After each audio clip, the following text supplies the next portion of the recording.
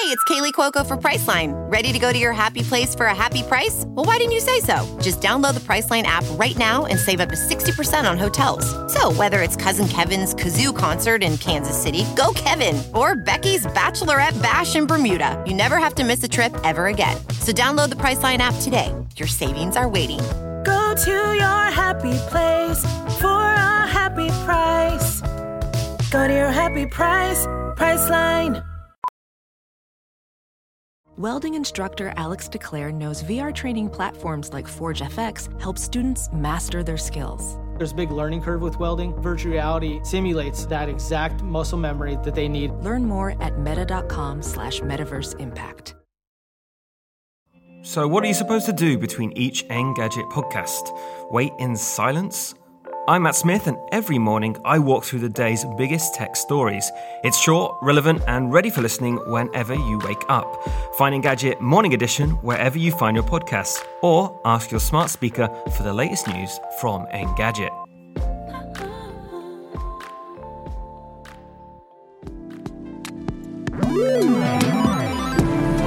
Hello, everyone, and welcome back to the Engadget podcast. I'm Deputy Editor Sherlyn Lowe, and joining me as guest co-host this week is senior writer Sam Rutherford. Hey, Sam. Hey, Sherlyn. How you doing? We are post-Samsung today during the recording of this podcast. It is Thursday morning, and yesterday Samsung had its second unpacked event of the year, second one that matters anyway, and it launched like 5 new products. We're going to dive into all of that this episode. We also have a special guest here with us to tear down what happened yesterday. We're also going to cover some other news this week. Do you know that iOS 16 is maybe going to bring back the battery percentage symbol? If you're hyped for that, stick around. If you've been enjoying the show, please make sure you subscribe on your podcast catcher of choice. Leave us a review, please, on iTunes, and send us an email with your thoughts to podcast@engadget.com. We also live stream the recording of this podcast every Thursday at about 10 a.m. Eastern on the Engadget YouTube channel. We can interact with you live, take your questions, and answer them. It's always a fun time, so come hang with us then. So yeah, the big event this week was Samsung's Galaxy Unpacked. We saw new foldables and wearables, and you really can't say the word foldables without big industry foldy boy nerd, Mr. Mobile himself, who is here as a guest this week to talk about everything Samsung with us. Hey, Mr. Mobile. Hey, Sherlyn, I'm changing my tagline forever. Big industry foldy boy nerd. I love it, and I am very happy. You've almost cured my small hangover. There you go. With humor, and I appreciate that. I love that you come right out the gate and admit that you're slightly hungover for our very professional show. I got no secrets. I got no secrets from my friends at Engadget or their lovely audience. I love this. All right, so I'm guessing all three of us. I don't know if you did, Michael Fisher. Hi, Sam. Also, yes. Welcome. And yes, it's been a busy week, and we're going to just dive into it, I guess, right? We are.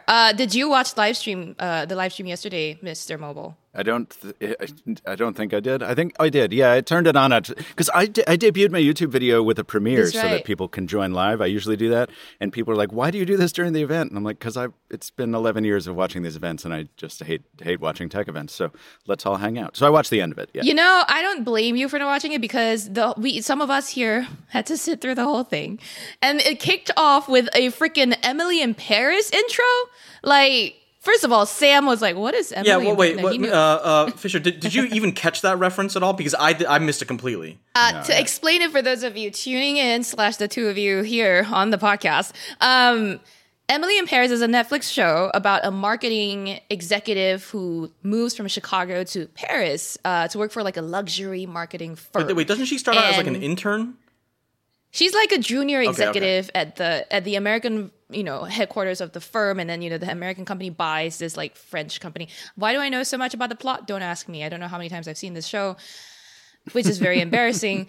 But anyway, I feel like I've seen this movie on the Hallmark Channel 85 times. Go pretty ahead. much, right? Yeah, they move to Paris, they fall in love, except it's not that simple. Anyway, what Samsung did was hire some of the actors from the French marketing agency to act like they're trying to come up with a commercial for the Flip and the Fold. And they use a lot of very cheesy marketing words to be like, think outside the box. And then one of them uses like a French baguette to describe the Flip, like, like a bread that can open and close, I guess. It's I'm so glad I didn't watch this. The sounds just terrible. I'm kind of upset you didn't watch that. No, I have no interest in this. Kind of. I mean, Galaxy S4 vibes are what I'm getting now, except without the chauvinism. Oh my goodness, absolutely. So anyway, I mean, neither of you caught the reference. I, even as someone who's watched the show a few times, did not need it there. So there you go. But onto the actual news, the real news. There was like 15 seconds of BTS. So that's the actual news. That's the only thing. We're done. We're done talking about Unpacked. We're good. Thank you. All right. Yeah. Sweet. All right. Yeah. No. Sometimes. Oh, there they are. BTS with the Bora Purple flip. Okay, that was all the celebrity appearances, but now for the actual products that were launched. Galaxy Z Flip 4 was the first thing that Samsung unveiled yesterday at the keynote. This is the smaller version of Samsung's pair of foldables. What do you think, Mr. Mobile? This isn't your like daily driver right now, right? The Flip 3 is not your daily driver, right? Well, it is. So like for the past year, I've carried the Fold 3 and the Flip 3 concurrently, and the Razr 5G. The Flip tends to be the weekend and nights, like the nights and weekend phone, like the kind of off-duty, don't want to be on my phone so much, and the Fold is like the workday, getting things done thing. So yeah, I've carried it for the past year. So you've been using both the Fold and the Flip, just switching out during the weekend. Sam, you use more of the Fold, right? Do you have any like interest in checking out the Flip? It's hard for me to like want to carry two phones around, especially since I'm doing it a lot for review purposes. So when I can get away with carrying a single phone, that's what I do. So the Fold 3 was, my daily driver for pretty much almost exactly a year. I like the Flip more than I like the Fold. And this year, let's like put this out there. I think everyone in the industry has said it. We've said this a couple times now, but the theme of Samsung's product launches, this Unpacked, seems to be evolution, not revolution, or just refinement, over everything. And the Flip 4 is one clear example, right? Not much has changed here. They used like slightly more durable displays on the inside. The cover display, the cover screen is still like 1.9 inches, but it's got like some more widgets now. The cameras on the Flip didn't get that many changes. It's really, really hard for me to kind of like list all the other differences or all the changes that came to the Flip. Is it like, it's like a little bit lighter, I believe. Mr. Mobile, any of the hardware changes here on the Flip excite you? Yeah, you're 100% right. That like there are very, very few changes from a hardware perspective. The Flip is the most iterative of the more iterative of these two. I kind of get it. I feel like Samsung hit such a home run with the Flip 3 in terms of you remember last year around this time when the Flip 3 came out. I think it was kind of a love fest almost everywhere. Even the outlets that didn't. I forgot if it was TechCrunch or somebody was just like. I forgot who this reviewer was, just did not like the Flip 3 at all. But even in that thing, there was like a whole meaty section of the center where it's like, it actually does what it sets out to do, and it does all these things right. So even the people who didn't recommend it still found a lot to like about it. So when you have a product like that and you're Samsung, do you take the opportunity to have an S year and kick out basically the same thing with small refinements? Yeah, that's probably what we're seeing here. Yeah, right? I was going to jump in real quick. I was like, I totally agree with you with the S year comment, which is like, it definitely feels like this is like, from the, even going back to the Fold and the Flip, the original Fold, the Fold 2, and the Fold 3, we got big generational jumps, and now we're maybe settling into like that TikTok cadence where we have a big design change one year and then a refinement the next year. And then 2 years later, you get that big revamp. I forgot to point out that the one actual hardware change I am interested in with the Flip, or I'm excited for on the Flip 4, is the bigger battery. It's got a 3700 milliamp hour cell now. And my biggest problem with the Flip 3 was always that it just wouldn't last all day. So this 15% increase will probably take it into like 24-hour territory, I think. Maybe together with the Snapdragon 8 Plus Gen 1. I don't know like what power efficiency improvement. Fisher, you look like you have something to say. Definitely, yeah. Thank you. That was the number one problem with the Flip 3 was that I used it almost every day. It did not last almost any day, right? So 3,700 versus 3,300 milliamp hours in the capacity is great. But I was having a conversation with our friend David Amell last night, and he reminded me that the Snapdragon 8 Gen 1 actually probably does bring enough efficiency improvements to boost to give us some more battery life as well, too. So I really hope that's true. Sam, I mean, First of all, when you mentioned Mr. David Imel Fisher, I was hoping you would do your impression, but never mind. We can do that next time. No. So you do a very good impression of David Imel.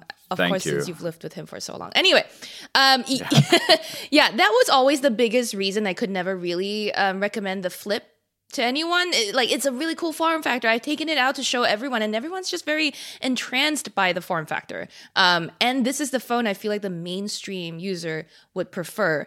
Whereas you got the pro power user like yourself and Sam, you both seem more into the Fold, right? And let's talk about the Fold 4. Sam, can you list out the physical differences this time around with the Fold 4? Yeah, so, and they're kind of subtle.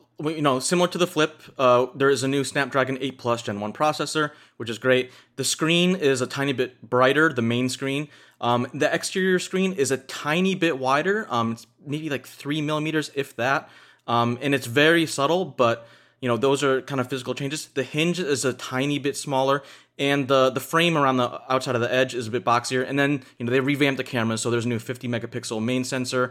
And personally, this is one of the small but changes that I'm actually kind of excited for, is that they moved from a 2x optical zoom to a 3x optical zoom for the telephoto camera, which I really find useful.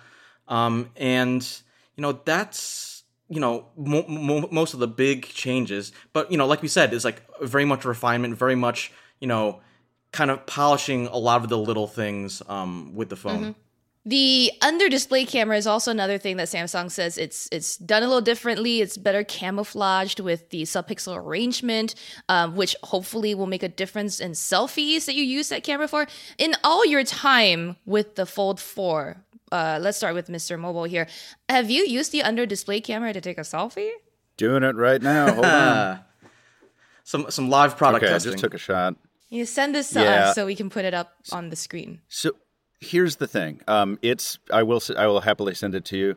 There is so much processing that goes on when you take the photo, because the camera is looking through that pixel matte still. First of all, when you fire up the camera, no matter how clean your display is, and you activate that under display selfie camera, the phone will tell you to clean your lens. I cannot believe that Samsung ships it like this, because it's it's a good tool to have when you have a conventional camera lens. But it's seeing the distortion from the display. So that's annoying. And then you take the photo and you watch it process it. And the processing is so important for it to recomposite this thing. It looks, not great. I think Max Weinbach was tweeting this morning. It's it's better. And Max, we will have to do a little side-by-side comparing, because I don't know that it looks better enough to say it looks better than anything. It's terrible. Right? And the weird thing about it is the way I kind of think about it, it's it's beauty mode has been turned on to the max, and so everything looks kind of super smooth. Nothing's really super sharp. But it, if you give it a quick look, you're like, oh, it might be okay, but it actually looks kind of dated. And I don't know about you, but would you ever consider them just removing the interior under display camera entirely? Because there's a selfie camera on the exterior of the device, and if you want to take selfies, that's how you do it. So I was actually going to make the opposite point. We have to understand what Samsung's intention is for this inner camera. You're absolutely right. You've got a cover camera selfie shooter for conventional ones, and then you can do that crazy butterfly mode thing if you really want to take a great selfie. You can use the main camera array for that and use the outer display as a viewfinder. So this thing under the display is really only meant for video calls, and they don't need to be that great. So I get it. It's just, in that case, I guess they've done what I wanted them to do, which is make it a little bit better camouflaged.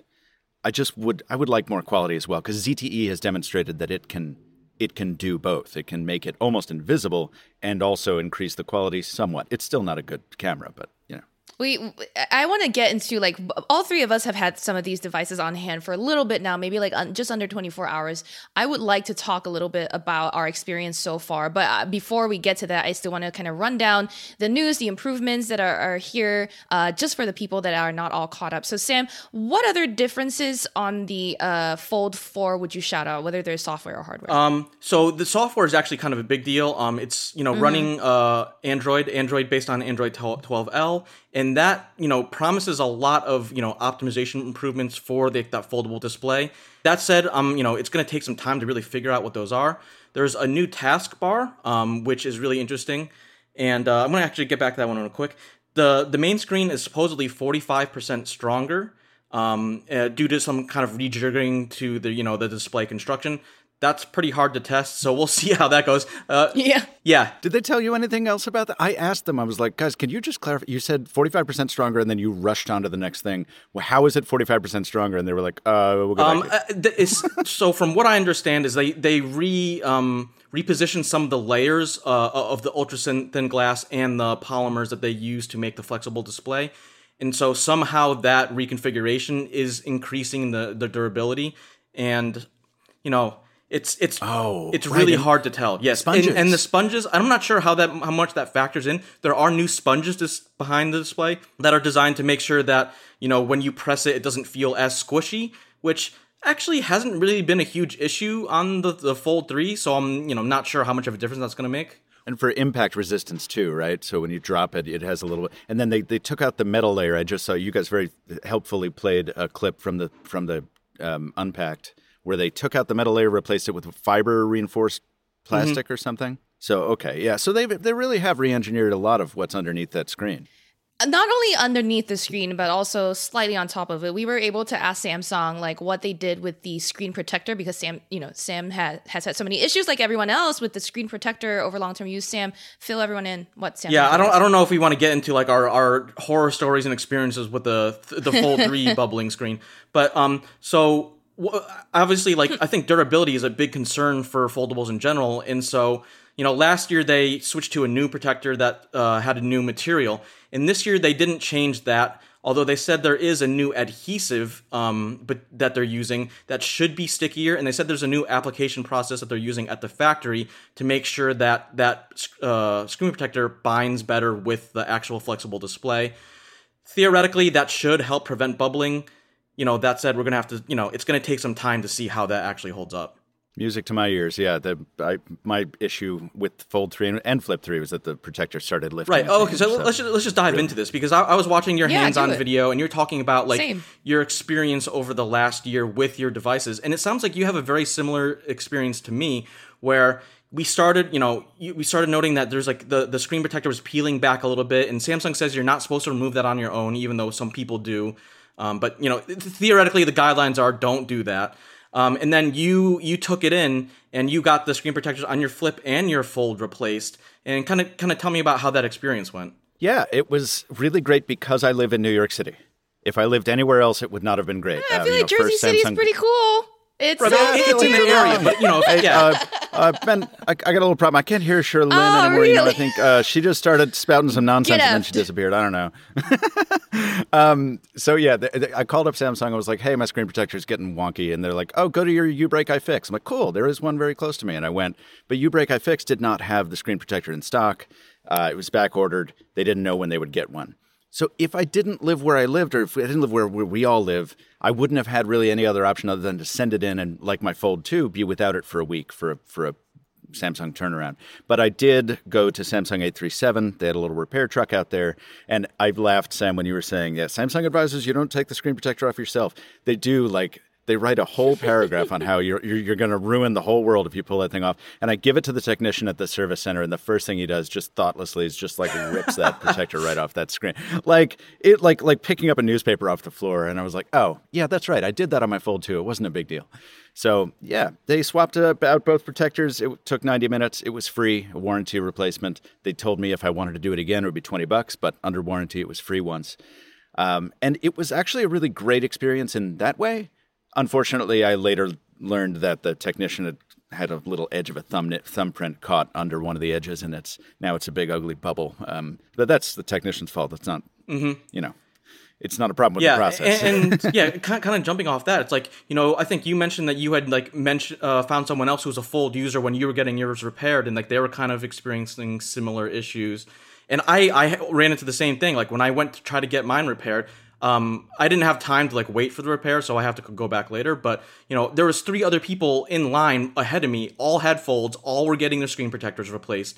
And so this is not just like something that like us like phone weirdos are like experiencing.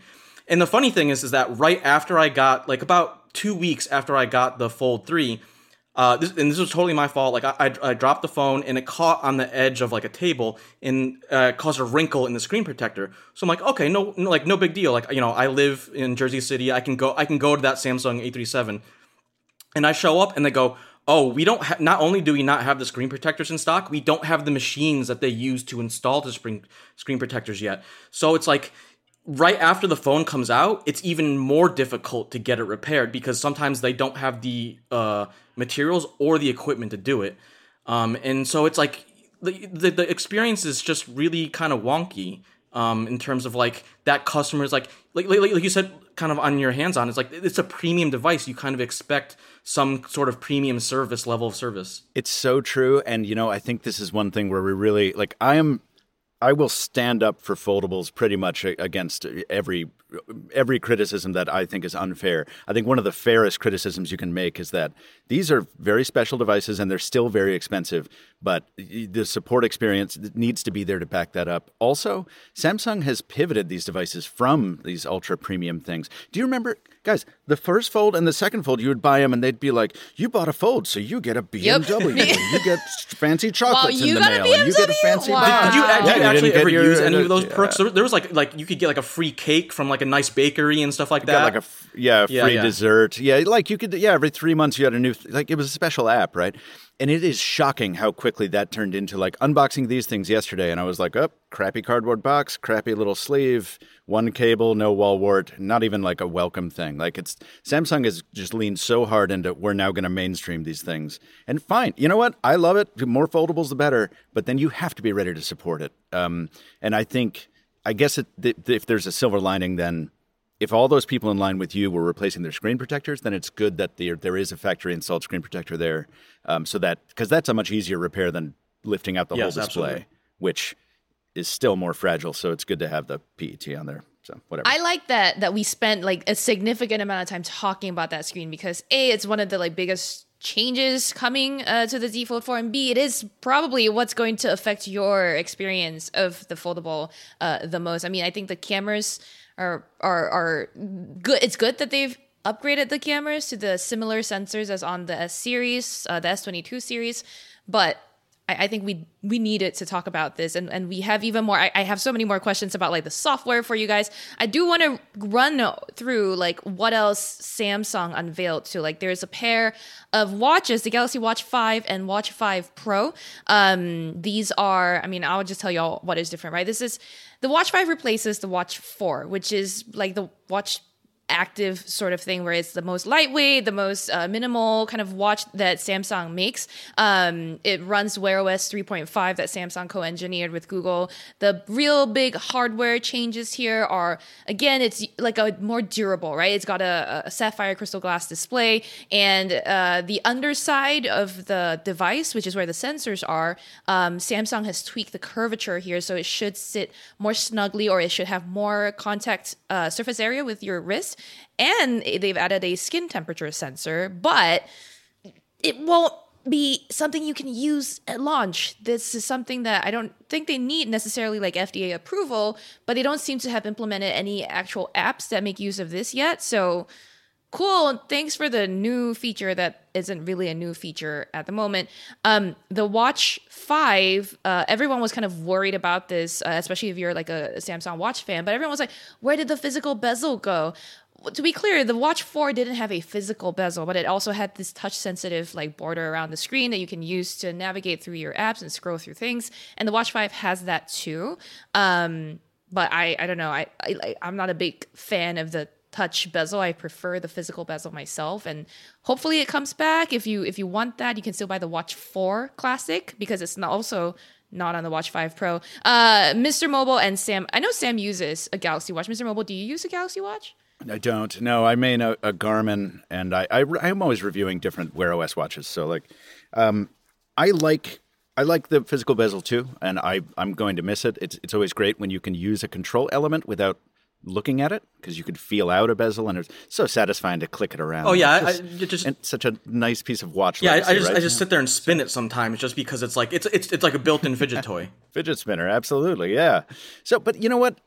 I'm glad they kept the virtual one at least because it is we're at Generation 5. It is intuitive enough if you've used enough of these things that you know you can scroll through a big list by running your finger around it. So I'm glad we at least have that.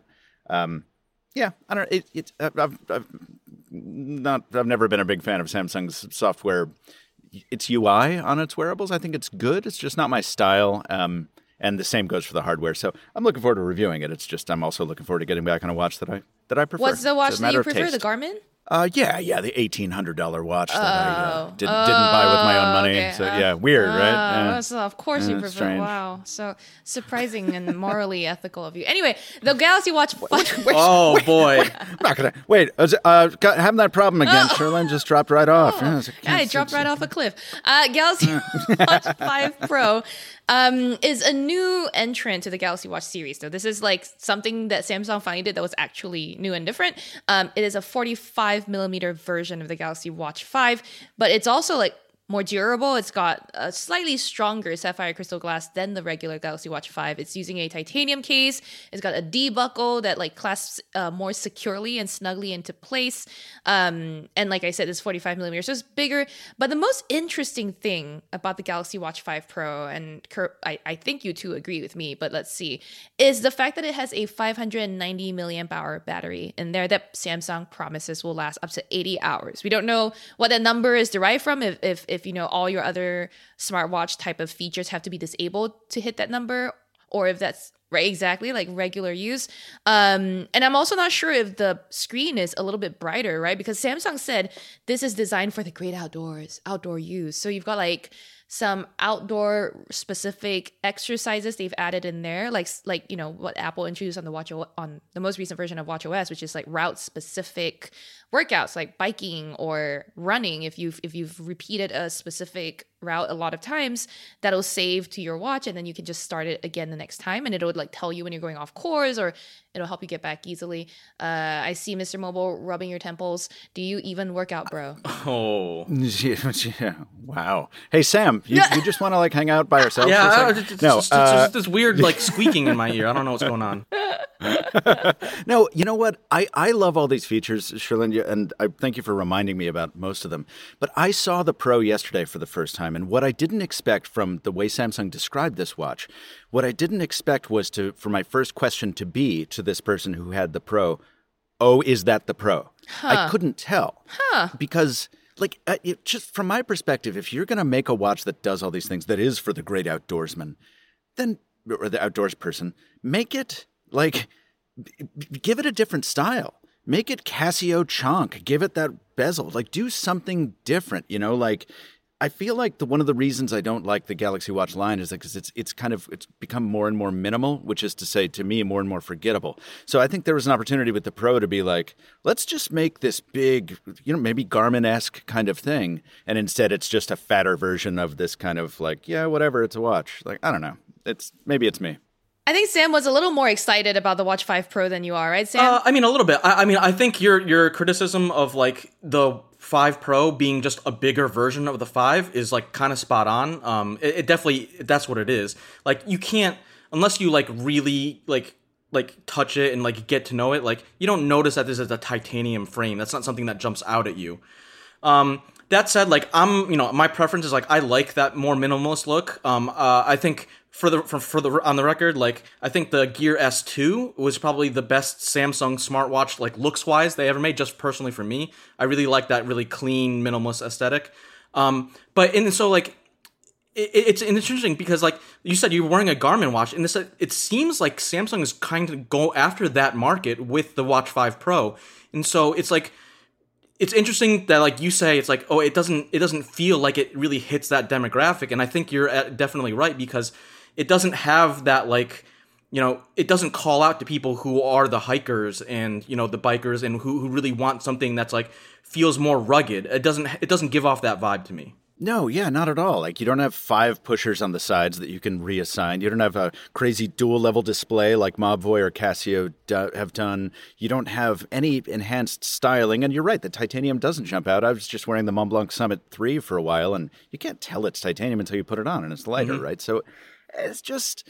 Yeah, I mean, again, if you're going to do this, then if you're going to do something different, then why not make it distinctly visually and aesthetically different to enhance that kind of specialty focus? But I mean, I guess you could always buy the Golf Edition, right? Well, the Golf Edition isn't that different either. Like, let's be honest, no, it's not. Right? The Golf Edition, by the way, I got this wrong in my hands-on video, which. First of all, I wanted to talk about on this podcast how Samsung gives you different information on the briefing and then at the hands-on, and then afterwards when the press releases come, it's just like 3 different versions of the same information. But anyway, what I got wrong was that I thought the Golf Edition only existed for the Pro version of the watch, but it actually exists for the Watch 5 in 40 and 44 millimeters as well. The main difference between the Golf Edition and its regular, counterparts is that it's got a different strap.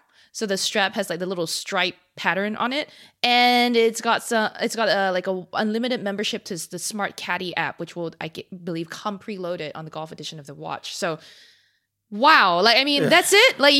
And then back to your point, Mr. Mobile, that you were saying. Basically, when Samsung released this watch, it wanted to do something different, but it didn't go all out and do something extremely different. It just was like being very safe while taking this small risk. And that's what Samsung is doing this year overall too, right? All of the changes are very safe. We don't want to rock the boat. We think we're in a good place. And they really need some competition coming in to really push them, I think, to take more chances. And I want to pick your brain, Mr. Mobile, about the competition, because I feel like you have more experience than the rest of us on this podcast about what else is out there. I know I've saved a lot of things for last now, so I'm just going to push that, throw that a little further down this episode. We'll get back to it. I will remember for sure. Last thing that Samsung unveiled yesterday is the Galaxy Buds 2 Pro. Although I also saw at another Samsung presentation, they called it the Buds Pro 2. They don't even know the names of their own devices. But according to all the materials I've seen that were not at the Samsung 837 event, it is the Buds 2 Pro. These are smaller Galaxy Buds, but they come with active noise cancellation. They come with they support 24-bit streams, just much better sound quality. They're promising as well as fit. I personally, when I tried briefly put on one of these earbuds at the hands-on event, I like them. Mr. Mobile, do you care about the Buds 2 Pro? Okay. No. Oh, glossing right over then. Yeah, we're good. Damn. All right, we're done. All right, and that's it. If you care more about the Buds 2 Pro, you can check out Billy Steele's article on our website, Engadget.com. But for the rest of this episode, we are not going to talk about the Galaxy Buds 2 Pro. We will jump right back, though, to our experience with these devices now that we've had them a little bit, right? I've been using the Flip 4, which I'll be reviewing for Engadget.com. Sam's got the Fold 4. Mr. Mobile probably has everything under the sun. I do want to brag. I have the Watch 5 Pro that I think not a lot of people. Oh, boy. Yeah, you're bringing up this shade already. Wow. So if you want one of the earlier reviews of the Watch 5 Pro will be here at Engadget.com, so definitely shoot me your questions. So far, though, I've been using the Watch 4 more than the Watch 5 more than the Watch 5 Pro, just because it's been 24 hours or less, and I want to test the smaller one first. So far, either of you have any problems with the Fold 4 or anything that you like particularly you want to call out? I mean, it's so early. I want to thank you for trying to get me on next week so that we would have had time with it. Unfortunately, I had a time conflict, so we're still less than 24 hours you in, have right? A life? So, damn, all right. So no problems from my end so far. What I've found mostly is just the added conveniences that have kind of snuck in without me being ready. Normally, I'm all set. I set up the phone and I've got notes ready and I'm ready to just take every first impression. It's been too busy to do that. So setting up for this podcast, I just put the spec sheets for the phones up on the screen of the Fold 4 and I put that alongside my own notes from the briefing. And I don't know if it's the Android 12L or the Samsung enhancements, but it's really made it a lot more fluid, a lot more seamless to hop in and out of different things while multitasking on the Fold 4. So that's cool. I've been having a positive experience for the last 22 hours. What about you? I agree with you completely. I really like what they've done with the new taskbar. I think just the animation where it changes from your standard app tray on your home screen, and then you go into an app and it minimizes, but it's still there. It's really, really slick. And so this reminds me, I wanted to ask you, how much have you gotten into the new multitasking gestures? Because there's some new things where you can, drag icons up from that taskbar and instantly launch into the multi-view mode. And there's a couple other ones, and I'm not even sure I found them all yet, about you can launch right into windowed mode. And there's a new app pairing procedure, which I have not figured out at all yet. Yeah, I haven't figured out the nuts and bolts of that at all. But again, I haven't had to think today. I was talking to you guys while I was putting the stuff up on the Fold screen. And again, I've got Chrome next to Evernote. And then when I duck out of that, first of all, when you swipe up and you think the taskbar is going to get in the way, that was my first thing. I was like, you guys are moving the taskbar into the Android gesture area. You are high and drunk. What are you doing? It's great. It's never screwed up once. It knows what a home gesture is and it gets out of the way. That's pretty cool. And then when I hop into another app like Telegram and then I come back, it's very easy to just tap that app pair again. And it's not stuttering. It's not awkward. It's just... Well, it just works, trademark. Yeah. I mean, it feels great. And yeah, the software really feels like it's gotten some of the biggest improvements. Like you said, I still want to dive in to see how they've changed flex mode, because I think that's been kind of a long-standing wish that a lot of foldable users have. It's let us do more with this form factor, with this ability to fold the display in half and stuff like that. And it seems like, they're, now 4 years in, they're starting to kind of hit their stride with the collaborations with Google and Microsoft and whatnot. But I want to see that trickle down more to third party. And I think, and this is something that doesn't get, talked about a ton, is the availability, the support for Android 12L, I think is going to really unlock that ability for a lot of developers who may have wanted to do something like that, but didn't necessarily have the tools to do it. I hope you're right for sure. Go ahead, Sherlyn. Sorry. No, you're fine. It seems like we're reaching maturity. I do want to see what you both think of the touchpad in flex mode that they introduced. Right? Because when you set it up as so-called a faux laptop with a screen half folded with a sort of keyboard type setup, right, with the top half of the screen being where the content is and the bottom half is the trackpad control area. Brian, our video producer, pointed out to me that isn't it easier to just poke at the top half of the screen as opposed to using this fake trackpad at the bottom? So if you're setting it up on a table, it seems a little not super useful, but if you're holding it up with one hand, then that's when it feels like if you've got the screen half folded like that and you're trying to navigate the top half with the bottom half, it feels a little bit more useful. But this is not something I can tell. I don't have the device on me anymore. But I do really like the addition of flex mode and that touchpad to the Flip 4. It's just because I'm using the Flip 4 so much more as a one-handed device. Sorry, did I just swear? Freaking... You said you're going to do it at the beginning of the show, so, it was going to happen eventually. Yeah, I really enjoy how, I'm surprised how much I enjoy using the Flip 4 in what you describe as banana phone mode, Mr. Mobile, where it's kind of just half bent. And I was eating dinner and I had the TV on and I had to scroll Reddit at the same time because this is my life. This is what I do. I watch TV, eat, and read Reddit. And I was reading it on my Pixel 6 Pro at first, laying out next to my dinner bowl. I was like, this angle is wrong. This is a really weird angle for me to be reading long blocks of text. And I was like, wait, I have the Fold. So I propped the top screen up, half bent, and I set it next to my and I just used the bottom half to scroll, and it was beautiful. Yeah. I could read more easily. I could scroll easily. This is so far. I just a few hours with this thing, and I really I'm doing it right now. I'm using the flex mode panel with the trackpad, and I'm just moving this Windows-like mouse arrow around my browser, and I am obsessed. It is someone pointed out to me that it's just like LG did on the Wing. You had a trackpad thing and you had a mouse pointer. I'm like, oh, that's what it felt vaguely familiar, and I liked it on that phone a lot too. It's really, really cool. And to speak to the earlier point, no, it's in my experience, it's not easier to just tap something on the top half of the screen when you're folded, because you're not always sitting back, like leaning back in the cut on your couch, just chilling. Like sometimes you're on an airplane tray table and you're way above the screen, so it's easier to interact with the bottom half. So like, it's really good to have these added user interface elements. And I think they make Flex Mode Panel actually useful. Instead of last year where I was like excited and I did the review, I'm like, I might use this, and then never did because it didn't have a trackpad mode. I think the trackpad mode will really make this very helpful. I'm excited for you both to test it out more in depth. The other thing that I've used the Z Flip for already is like as my mini little self-tripod-y video camera. I propped it up at the gym, and me and some of my gym friends, we were like doing TikTok style videos already. We're like, let's jump on the medicine ball one by one in a row. You've got that footage to look forward to in our review video. No, I'm never going to release it. It's unless there's a Snyder cut. But yeah, it's very fun of a phone to review, right? Compared to all the different phones that the three of us, that comes across our plates all the time.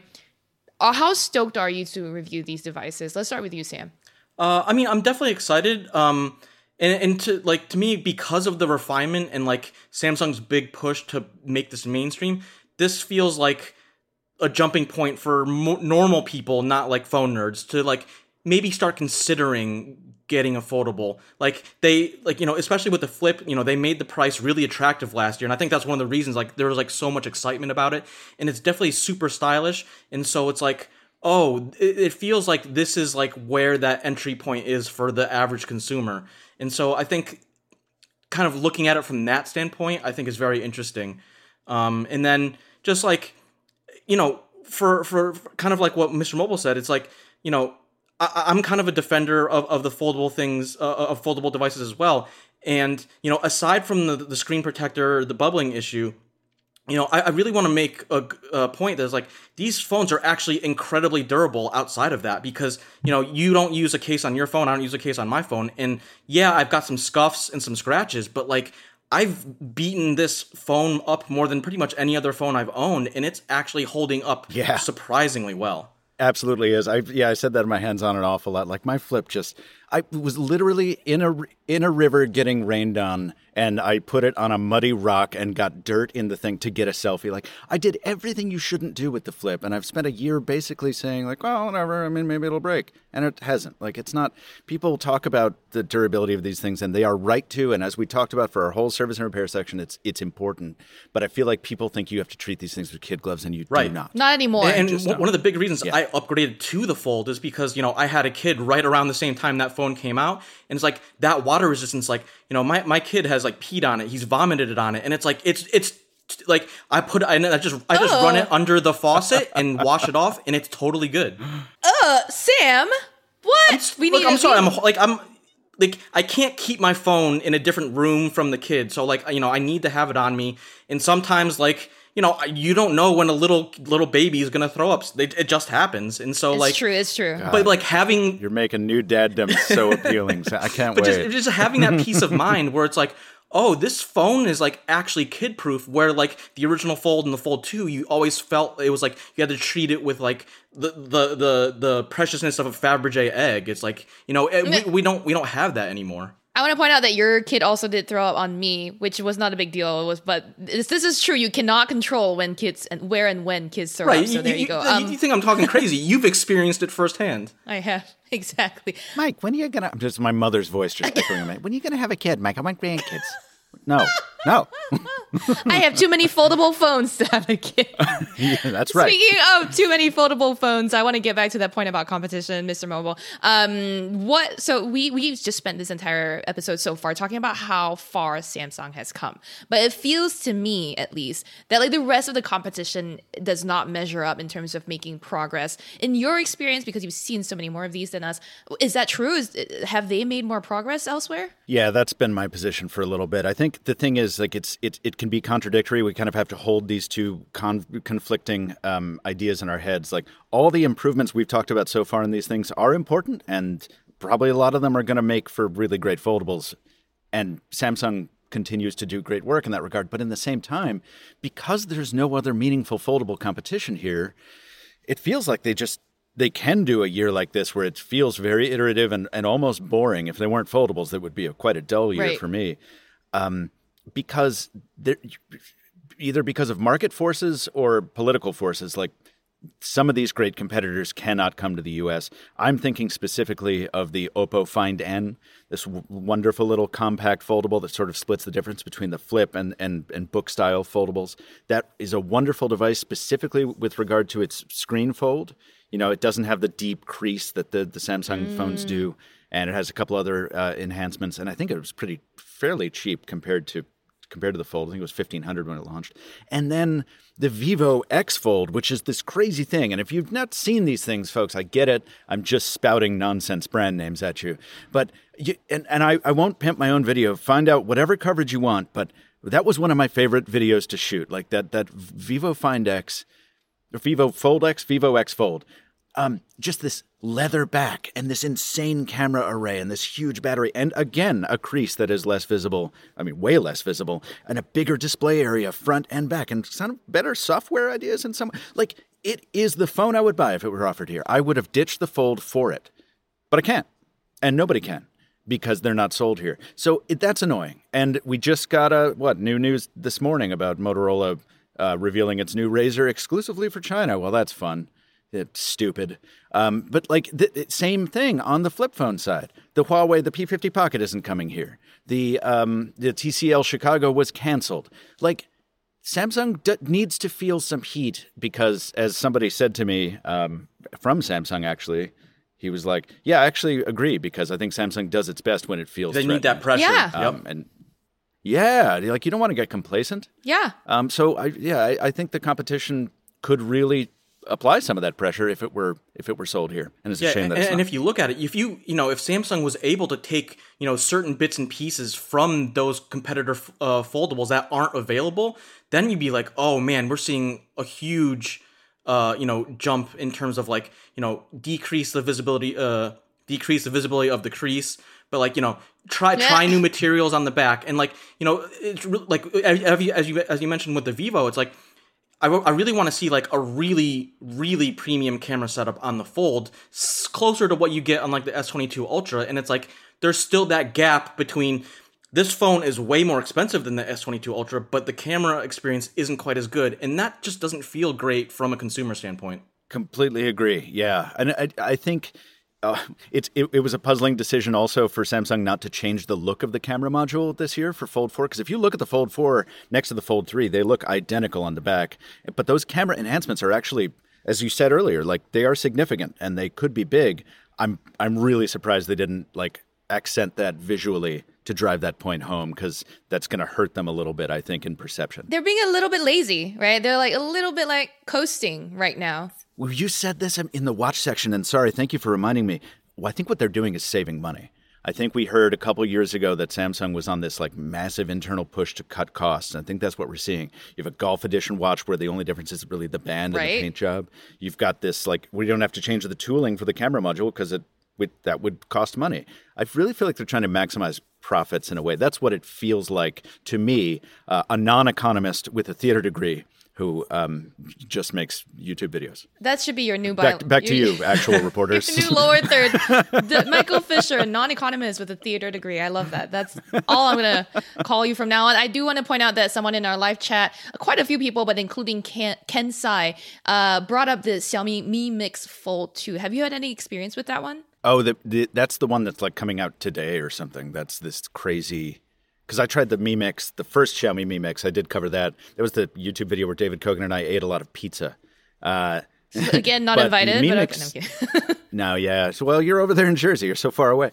Like this thing looks impressive. Xiaomi's been teasing it, and I will have to buy it because they don't send me anything. But it looks very thin, and it looks like it has a huge battery. So great point. Thank you, chat. Like we should not forget that that's out there. Unfortunately, Xiaomi makes, I think, the least effort of anyone to ensure that some Western outlets know about its foldable ambitions. Yeah. Well, let me see what I can do for you there, Mr. Mobile. Well, and on top of that, Xiaomi was talking about like 10 years ago. They're like, oh, we're gonna come to the U.S. market. We're gonna come to North America.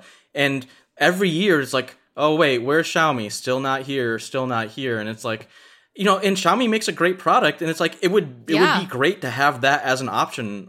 But sadly, not really. That's still not the case. I do wish we had more time to really, really pontificate on all of that stuff, because a lot of Chinese brands make great things and they can't come over here for several reasons. Xiaomi does come over with its wearables sometimes, and they're sold on Amazon.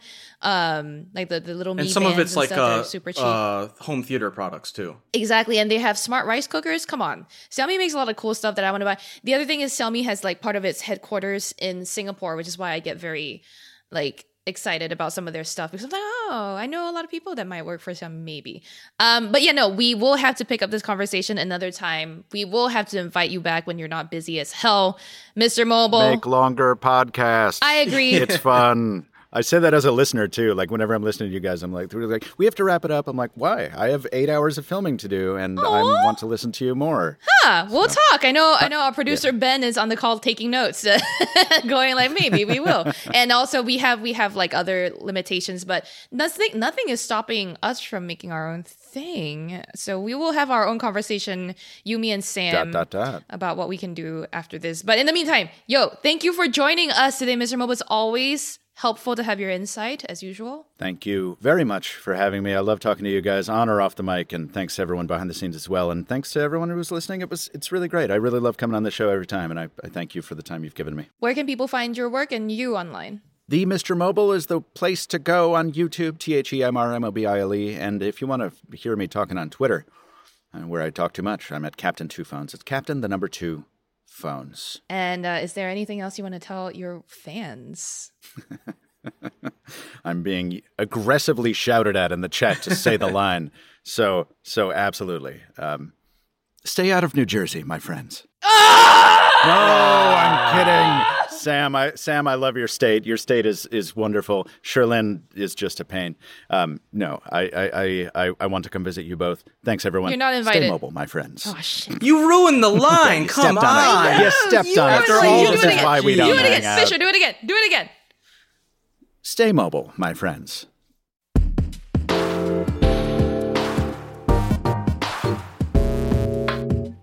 So let's move on to some other news that happened this week. Something that had a lot of people excited, at least on Twitter, was the iOS 16 beta appears to bring back the battery percentage icon. Sam, you're not an iPhone user. Is that correct to say? I mean, use them for testing purposes, for comparison purposes, but no, it's not my full-time phone. I have to do it for work too, like you do, and I have one of the things. Yes, when I compare Android to iOS, I do think that the battery percentage number that I can enable on Androids is just so much more helpful. I get an idea of when like my phone or how much juice it really has. Although I haven't really missed an actual number on the iPhone, right? Like it's not there, but it is coming back, right? The 5th iOS 16 developer beta adds a few changes, but also the battery percentage number. And like we said, the internet had a big reaction. And the big reaction was mainly that everyone thought the implementation was ugly. It was Uggs to the ugly. First of all, the icon was removed in 2017, just FYI, because that's when Apple introduced the iPhone 10, and that was the first phone with that big gigantic notch. So they had to save a little space, and apparently that meant cutting the number indicator? Exactly. So now they're bringing it back because I guess the notch is a little bit smaller on the iPhone 13s. So that might have helped them with bringing it back, although I don't know how it will work on the iPhone 10 that has still the same size notch, but we'll see. On the developer beta, if you're enrolled, you can use this now. If you go into the settings menu under the battery section, you can turn on the toggle that says battery percentage, and it'll change colors based on how much juice is left on your phone. It's not available on the iPhone 10R, 11, 12, and 13 mini. So it looks like something that is, subjective and, well, at least tied to the size of your notch. Sam, have you seen the pictures of this battery percentage indicator yet? Yeah, and I don't think it looks that great. I know, and I think that's like what kind of the big hubbub is that like there's this like half the people just think it's whatever and they don't care. And these probably, that's fine. I think they just like don't care about the changes in general. But to me, like, especially from Apple, for a company that really prides itself on design and polish and all of that, I just think it kind of looks amateurish. The numbers, it looks like a cartoon bubble font, and it's also like not all that easy to read. And so like, coming from the Android perspective, it's like I love being able to see the batteries like indicator on the lock screen, because it's like, oh, I just look at it, I know how much battery I have, and I don't have to think about it anymore. And then it's like, when I switch over to iPhone, I'm looking at it, I'm doing like some weird mental math, and like the icon is already so tiny, it's like hard to tell.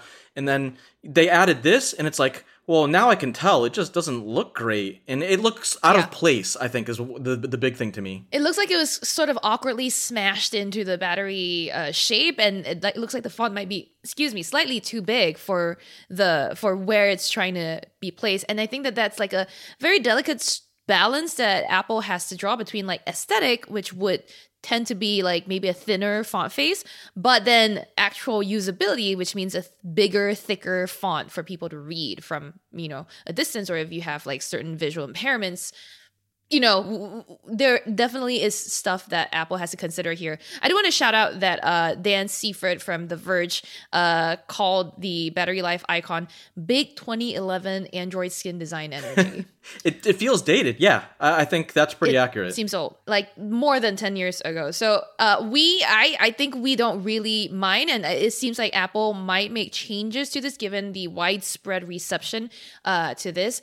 So before it actually launches on iOS 16, it's entirely possible the company makes changes. But until then, if you have thoughts on this iOS 16 beta battery percentage indicator and how it looks, send us your thoughts, podcast@engadget.com. Moving on, another piece of news that got me kind of shook this week. I was like, whoa. A little bit shook. Okay. A little bit shook. Beats and Kim Kardashian just released a line of skin-colored Fit Pro earbuds.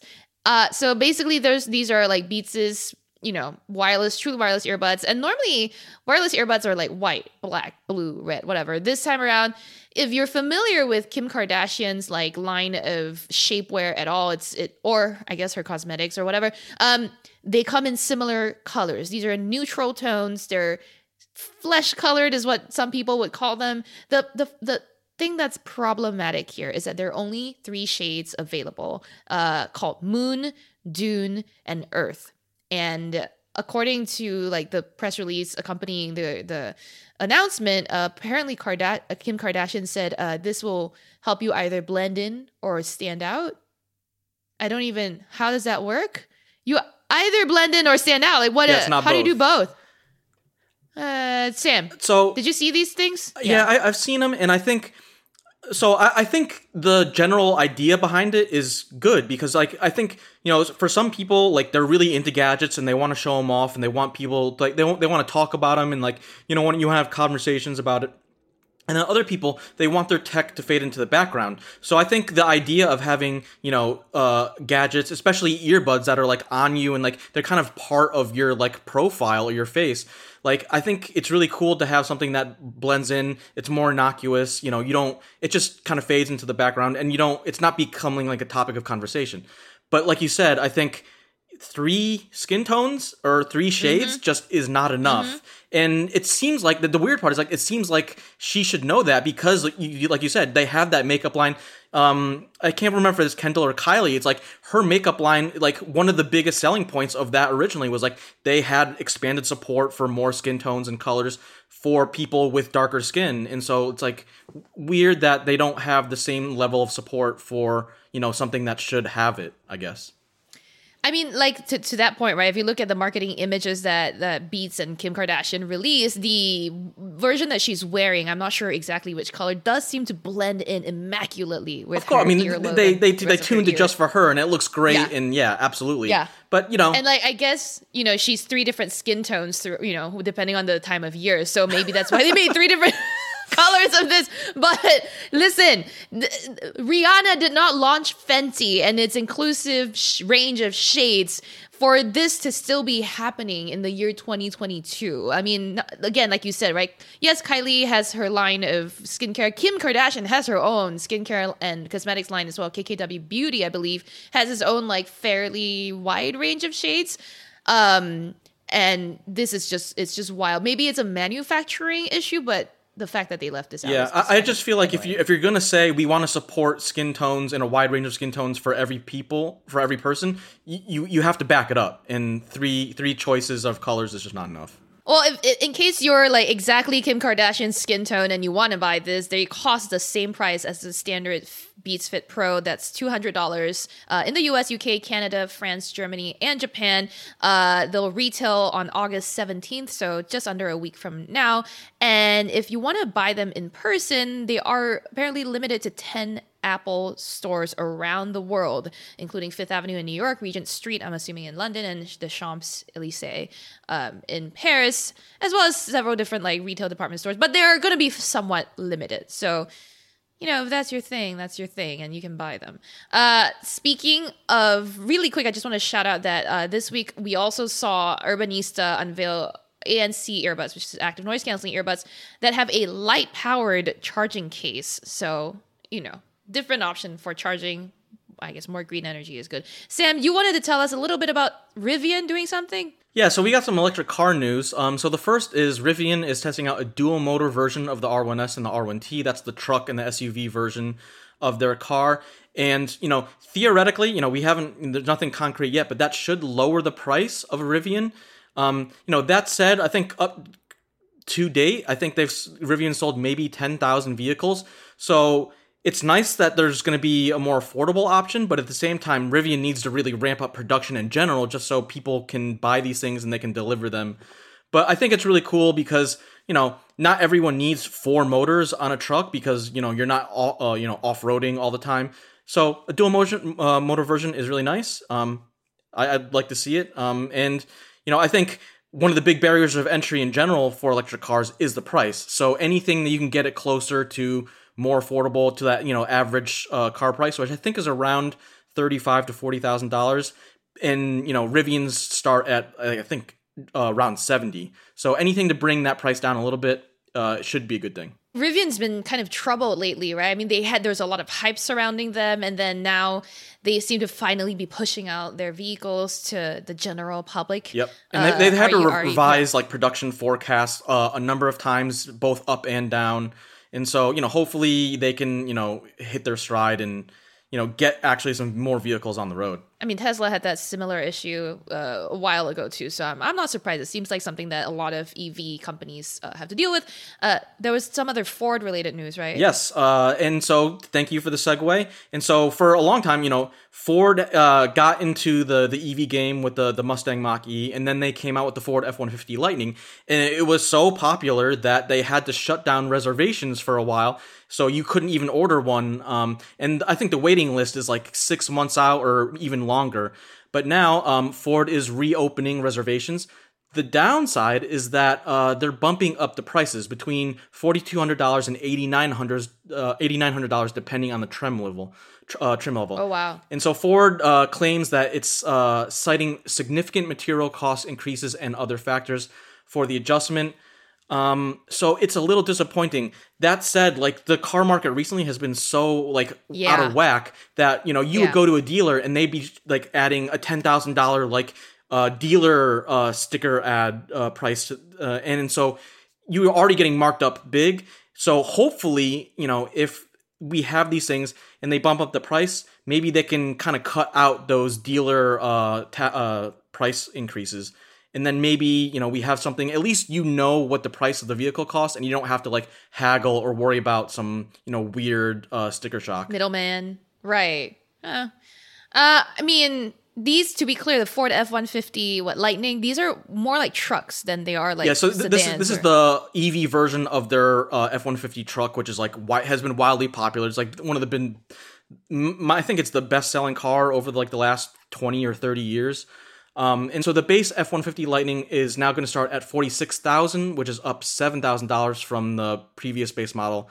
The mid-range is going to start at around $59,000, which is an increase of about $6,500. And then the top of the line, the Platinum Extended Range, is going to jump up by $4,000 to just under $100K. Well, I'm not a driver, so, you know, this is interesting to watch from afar for me. We're gonna have to ask Ford to get one so you can learn how to drive in like a big truck. If you can drive a big truck, you can drive anything. I am kind of down for that idea, but we'll talk offline to figure it out. We got to do this on camera. Everyone's got to see this. There's already some great footage of me struggling to drive a car. Speaking of struggling, Google Stadia. Hey, remember last week we talked about Stadia being actually alive and not dead? Just kind of to, I guess, prove that it's very much alive. Google is getting ready to unveil a new party stream feature. This was first reported by XDA developers. It will let players privately broadcast their gameplay to up to 9 other users, and your other friends can play or along with you instead of just watch. So that's pretty fun. And then you get some party chat features during these streams, like emoji and voice reactions. So pretty interesting. And not a lot really that I want to talk about this feature because it seems pretty straightforward. I just thought it was funny that like we were all speculating whether Stadia is dead last week. And here we are with like new features are coming. And I'm still not sure this is really going to move the needle in terms of like people trying to decide between Xbox Cloud Gaming, like NVIDIA GeForce Now and Stadia. I think the bigger issue is like, library and content and just even marketing to a certain extent, because I feel like, you see, Xbox constantly pushes Game Pass, which includes support for, cloud gaming. And NVIDIA is like, obviously well known on the PC gaming landscape. And then like Google Stadia is kind of off in their own corner doing their own thing. And it's like, okay, this new feature is nice, but are you going to subscribe to Stadia now? Not so sure. I don't know I would for just this one new feature either. So anyway, we will keep an eye on Stadia. Obviously, we have great gaming reporters that will bring you all the best news. Speaking of people on the team working, hey, this week I'm going to be working on Samsung reviews. I will be accepting all of your questions about Samsung's devices that I have, like the Flip 4 and the Galaxy Watch 5s. Send me your questions as I review these things on Twitter at Sherlyn Low, or I guess wherever else you can reach me.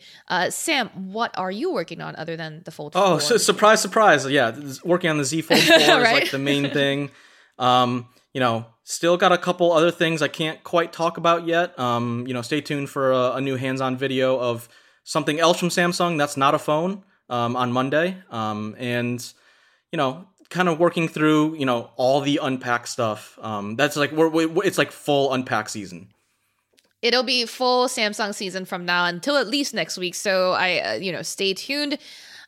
So when we finally get a chance to breathe again, I guess, or before we went into Samsung madness, what have you been watching, Sam? Oh, you're gonna spring this on me first. Okay.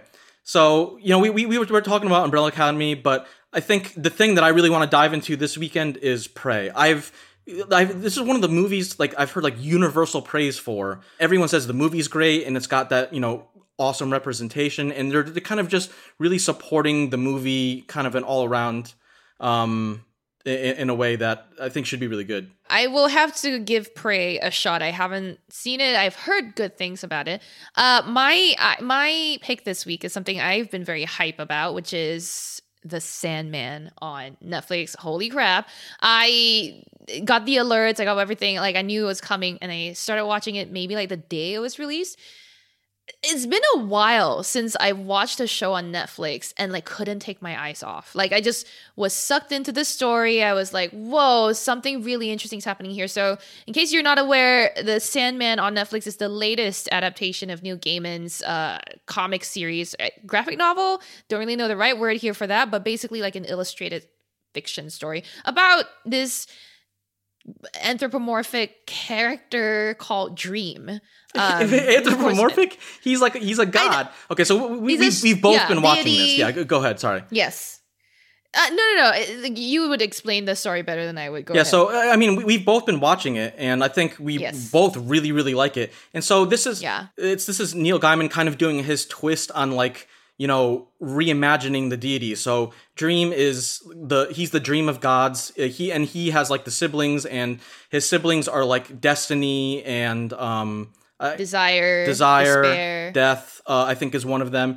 And so, the kind of premise is that, we have this god, and then in the first episode, he gets inadvertently captured by this amateur magician, and he sort of loses his powers to a certain extent.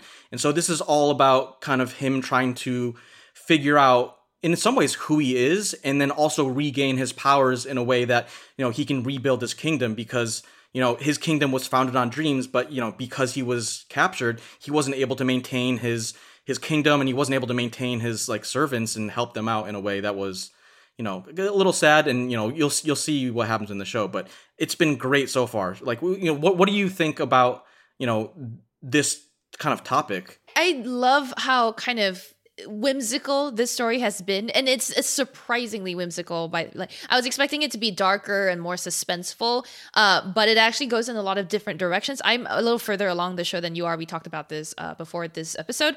I am on episode 9 right now, and every episode has a different direction. I mean, there's like an overarching plot, of course, but Dream goes on adventures, and we get to see deeper into the relationships he has with different characters, like his sister Death, for example. And Death is played by Good Place actor, I forget their name, Baptist Kirby, lots of combinations of words that I can't remember right now, and I don't want to do her the disservice of pronouncing it wrong. So great performance by a lot of the actors here, and I have been really enjoying. Also, there was an article, I think it was on Vogue or Vanity Fair or something like that was like, oh, the return of the emo leading man. I was like, you were very excited about this leading man, if I may say so. You may, but I'm just like, I wasn't expecting to be into the leading man. I was just like, there's something about this whole like sadness that Dream has got going on, right? Because of all the sibling deities that Dream has, you think about desire, despair, death. These are all kind of depressing. Whereas Dream could be either way. Dream could be a nightmare or hopeful. And watching him figure out what direction he should be is truly, it's been very interesting. So I like that sort of stuff. Sam, you excited to watch till episode 9, right? Oh, very. And it's like kind of like what you said. Like I think I'm 4 or 5 episodes in, and you kind of see like he starts out really brooding, and then you kind of see his kind of personality and his like emotions start to change a little bit, and so it's really interesting to see that happen on his journey, and then all on top of that, as he's like being visiting his other siblings and some of the other deities, I think it's just really interesting to see like, oh, now we're going down to hell, and it's like, oh, that's a whole new thing. Yeah, the world building is also, and one of my favorite things about these types of shows is the world building, and they do a pretty good job with it here. I also want to shout out that that Dream's voice is just deep, very very deep, exactly how you expect it to be if you like read the graphic novel, which I didn't, and I can't compare. It's very brooding. Differences, yeah, but it's definitely very brooding, very Edgar Allan Poe almost. So. Hey, check it out. Clearly, both Sam and I like it, and I wouldn't be surprised if when Devendra comes back, he's going to want to talk about Sandman as well. Well, that's it for the episode this week, everyone. Thank you, as always, for listening. Our theme music is by game composer Dale North. Our outro music is by our very own Terrence O'Brien. This podcast is produced by Ben Elman.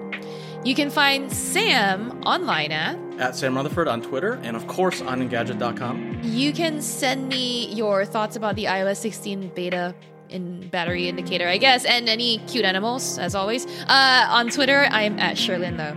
Email us your thoughts at podcast@engadget.com. Leave us a review, please, on iTunes, and subscribe on anything that gets podcasts.